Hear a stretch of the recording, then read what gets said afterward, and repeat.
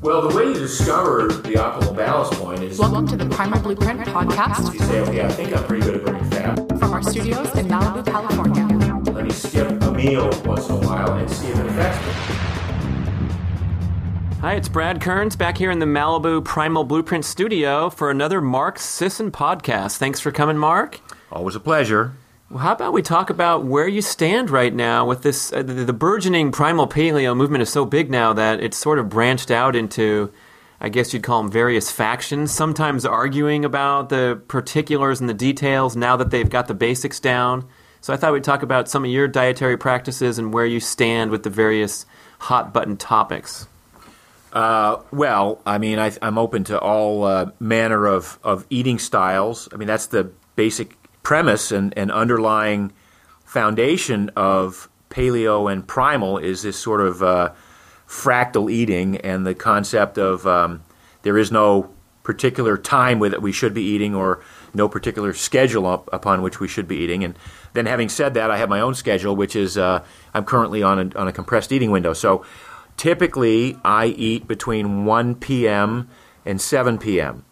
And that means I'll have a reasonably good-sized lunch, probably a snack in the afternoon, typically macadamia nuts or something like that, and then an enjoyable evening meal, typically, again, a piece of red meat or fish with grilled vegetables, glass of wine.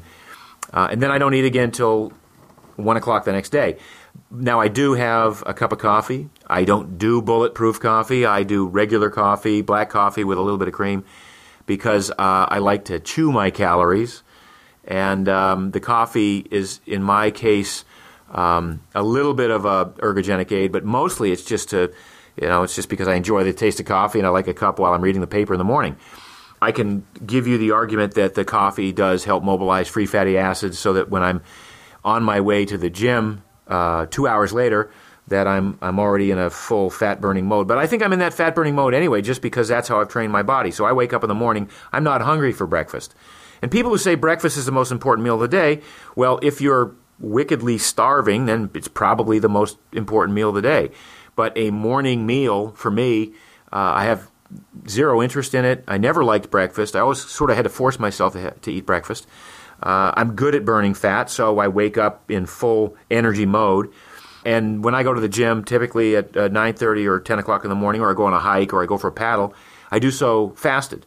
And my strategy is to work out as hard as I can fasted and then finish the workout and not eat for another hour or two afterwards. The idea there is that there are two different pathways that you can take post-workout. The old pathway, which I ascribed to for 20 years, which was, when you finish doing a hard workout, you've burned up all this glycogen. You have a 45-minute, we used to call it window of opportunity, in which to resynthesize glycogen most efficiently.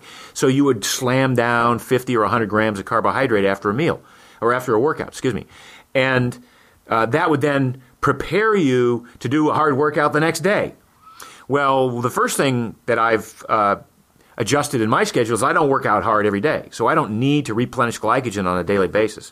I use my low-carb eating strategy and sometimes ketogenic eating strategy to allow glycogen to replenish itself just normally through gluconeogenesis and through other metabolic windows of opportunity that I've sought for myself. So again, two choices when you finish a workout. One is to replenish glycogen so that you can go hard again the next day and go glycolytic the next day. Particularly if you're a sugar burner, you have to do that. But the other choice, and almost diametrically opposed to that, is to say, okay, I've used the workout, the hard workout, particularly in doing weights, like on a hard leg day, to increase human growth hormone and testosterone pulses.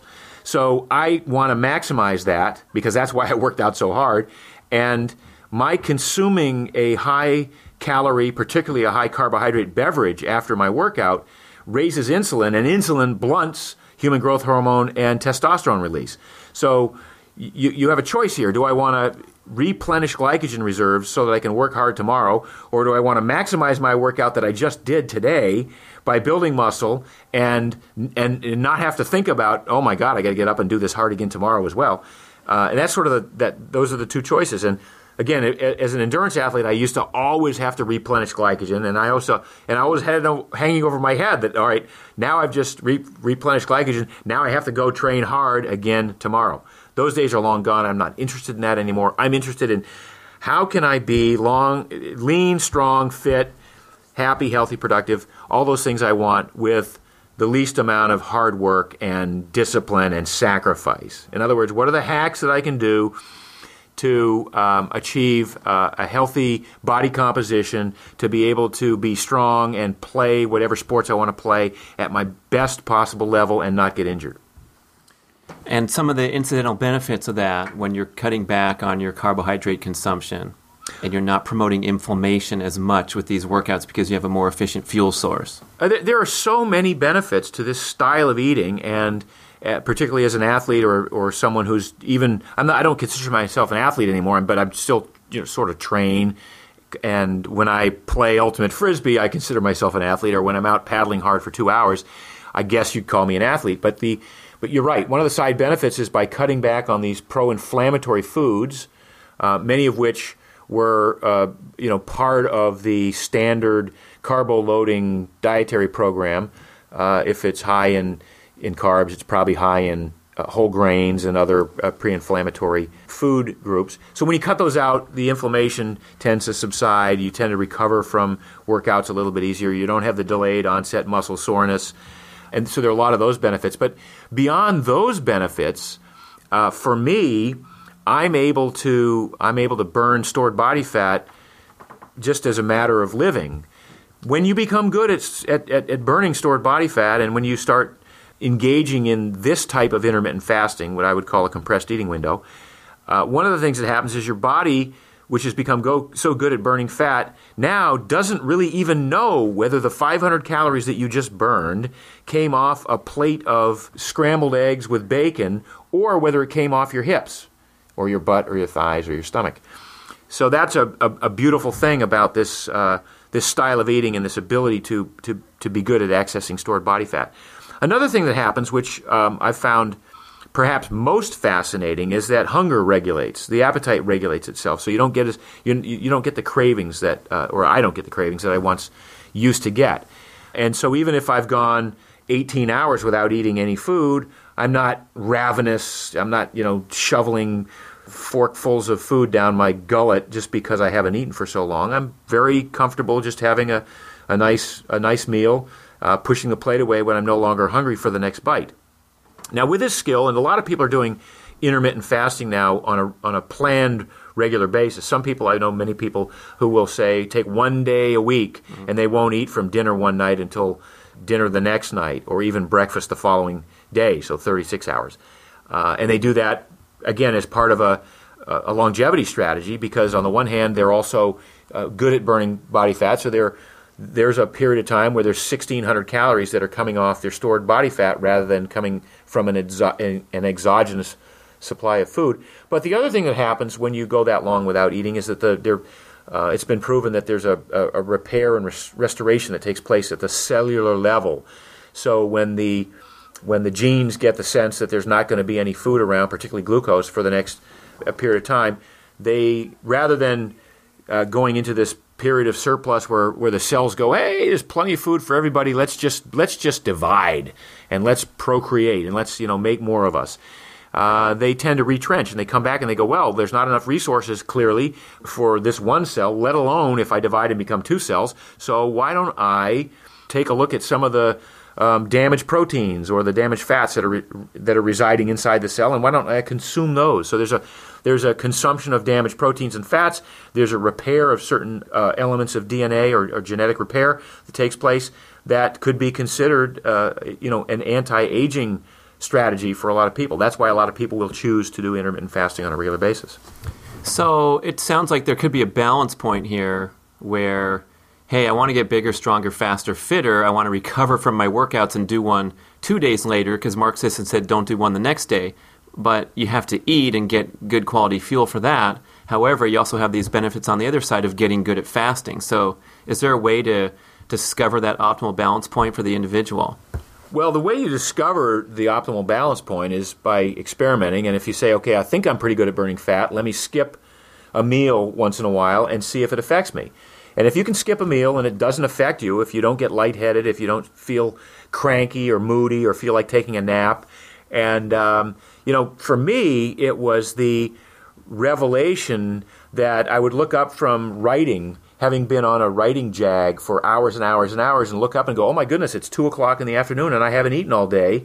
How come I didn't notice? I was just so busy doing my work and I was so focused and my brain was working fine. So there is that initial stage of just kind of trying it out. Skip a meal here or there and see if there's no ill effects, then you are probably becoming good at burning fats. The next strategy would be to say, okay, do I need breakfast? When I wake up in the morning, is that something that I'm willing to forego for a couple of hours and see what happens there? All of these things happen through trial and error, and some people simply cannot skip a meal. And for those people, I say, don't force yourself. Don't skip a meal. But if you become good at burning fat, and if you embrace this kind of strategy, then that's where the experiment of one comes into play. And that's where some people say, you know what, I think I'll see what happens if I go from lunch today until breakfast tomorrow morning, for instance, and see if I can skip the evening meal. And over time, you get good at it, and you realize you're not going to die. You realize that unlike 10,000 years ago, there is food at your beck and call whenever you feel like you need to.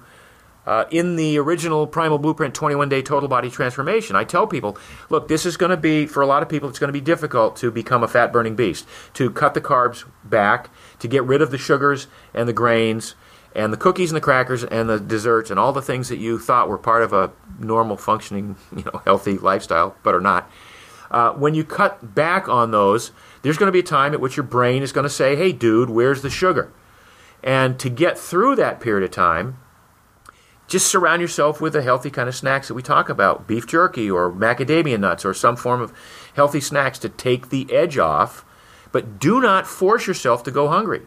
It'll happen. At some point, your metabolism will kick in, you'll become good at burning fat, you'll decrease your dependency on sugar, your appetite will regulate itself, your cravings will decrease, and you'll get to the point where you become very comfortable with these sort of intuitive eating strategies. Like for me, true intermittent fasting, eating in a compressed eating window, not eating for 18 hours isn't even what I would call intermittent fasting. But for me, it's like, okay, waking up one morning and going, okay, I got to fly to New York. They're not going to serve any great food on the plane. I'm not going to live on peanuts and pretzels. So I'll be okay with not eating for the next 12 hours. So I had dinner the night before. I wake up, I go to the airport, and the next meal I have is dinner that evening in New York. But you can be damn sure it's going to be a ribeye steak with a bowl of sautéed mushrooms and some broccolini and a glass of claret. So you possibly do increase your enjoyment of food when you're not using it for fuel in the gas tank in the carbohydrate paradigm. Oh, yeah. I mean, I enjoy every bite of food I ever eat. I make sure I do that. So on the one hand, I don't choke down nasty stuff just because it's been explained that it's supposed to be good for me. There are some foods that are on the Primal list of approved foods that I won't eat, but that's fine. I mean, I make sure that I eat tasty, healthy meals all the time, and I enjoy every bite. It sounds like it could be a good weight loss strategy to just transition over to an enjoyment mentality rather than a calorie counting or balancing calories in, calories out. Yeah, it is. But let's be clear that that's also a skill that's developed. So some people who have a very strong emotional attachment to food, for whom food has been the go-to balm and salve and shoulder to cry on. There are people who are going to have a very difficult time getting into a mindset where the idea that every bite of food ought to be enjoyed for its sensory input and its taste and its smell and the mouthfeel, and that to the extent that you finish a plate and you push the plate away, or that you say, I'm not hungry for the next bite, and are okay with leaving a half a plate full of food because you are no longer hungry for the next bite, those are the kinds of skills that we ultimately develop. But you have to get rid of the cravings first. You have to get rid of this sugar-burning mentality. There's a lot of hurdles that we have to overcome before we can even get to that point where food just for the sake of the enjoyment of the food, and not because it's an emotional crutch, or not because you craved it, or not because you were told that you had to finish everything on your plate, or you weren't a good little boy or girl. Those are all, it's almost what we call, Primal 2.0 and Primal 3.0, the next emotional attachments that we have. I remember you were talking to some folks at Primal Con Tahoe specifically about the fasting in conjunction with the intense exercise, and how do I go about this? How do I start it? How do I know how long to wait? And I believe you said when you're hungry after the workout, you can eat, and it might be right away, it might be 3 hours. Yeah, there's not a lot of magic to that, and back to something I'd said earlier about post-workout meals and your intention. If your intention is to replenish glycogen, and if you're really starving after a hard workout, then go ahead and eat. If you're not hungry after a workout, then there's no particular reason that you need to eat. That's the bottom line, is that there's no scientific compelling reason that you must go consume something if you're not hungry, or else you'll go into cannibal mode and start ripping through your precious muscle tissue. That just isn't going to happen. Your body is pretty good with its cues and clues. If you're not hungry after a workout, you don't need to eat. So if you're stuck in the carb paradigm and the chronic exercise paradigm, you're probably going to notice you're hungry when you wake up, you're hungry after workouts, you're hungry all the time. Well, yeah, because your brain is dependent so much on glucose, and you can only hold so much glucose in your body. It's not very much. It's just a couple hundred grams. And if you're a really intense sugar burner and you're going through that by virtue of just having a tough physical labor job, for instance, or you're training hard, unless you've become good at burning fat, you're just going to rip through that carbohydrate, that glycogen reserve every couple of hours, which is why the old mantra among trainers for the last 2 decades was, eat 5 or 6 small meals a day, 2 to 3 hours apiece, a little bit of protein and a fair amount of carbohydrate at each meal. That was intended to keep your blood sugar up and to spare your muscle tissue from being cannibalized. And that is what happens if you are a sugar burner. You will encounter that same set of metabolic circumstances. But when you become good at burning fat, all of that changes. And your go-to fallback position is always the body fat. And I've been told that I have pretty low body fat. But you know what? I still have enough body fat to probably walk 300 miles. So the human body is pretty remarkable in its capacity to store and to access fat as a fuel. So I guess the starting point is that 21-day transformation of restricting carb intake to become a fat-burning beast, and then you open yourself up to these possibilities like your compressed eating window or the fasting in conjunction with intense exercise. Or a carb refeed, or whatever other experiment that you want to undertake, but you still kind of have to go through that 21-day transition, I say, in order to really get a good starting point from which to experiment further. Thanks for being here, Mark, and thanks for listening to Mark Sisson. We'll talk to you next time. Have a great day. Thank you for listening, and we hope you can join us at PrimalCon Tulum, March 1st through 6th, 2014, at the fabulous Dreams Tulum 5-star resort on the Mexican Riviera. Please visit primalblueprint.com, and you'll see complete details under the Events tab, and including description of each day on the vacation and all the various room options at the resort.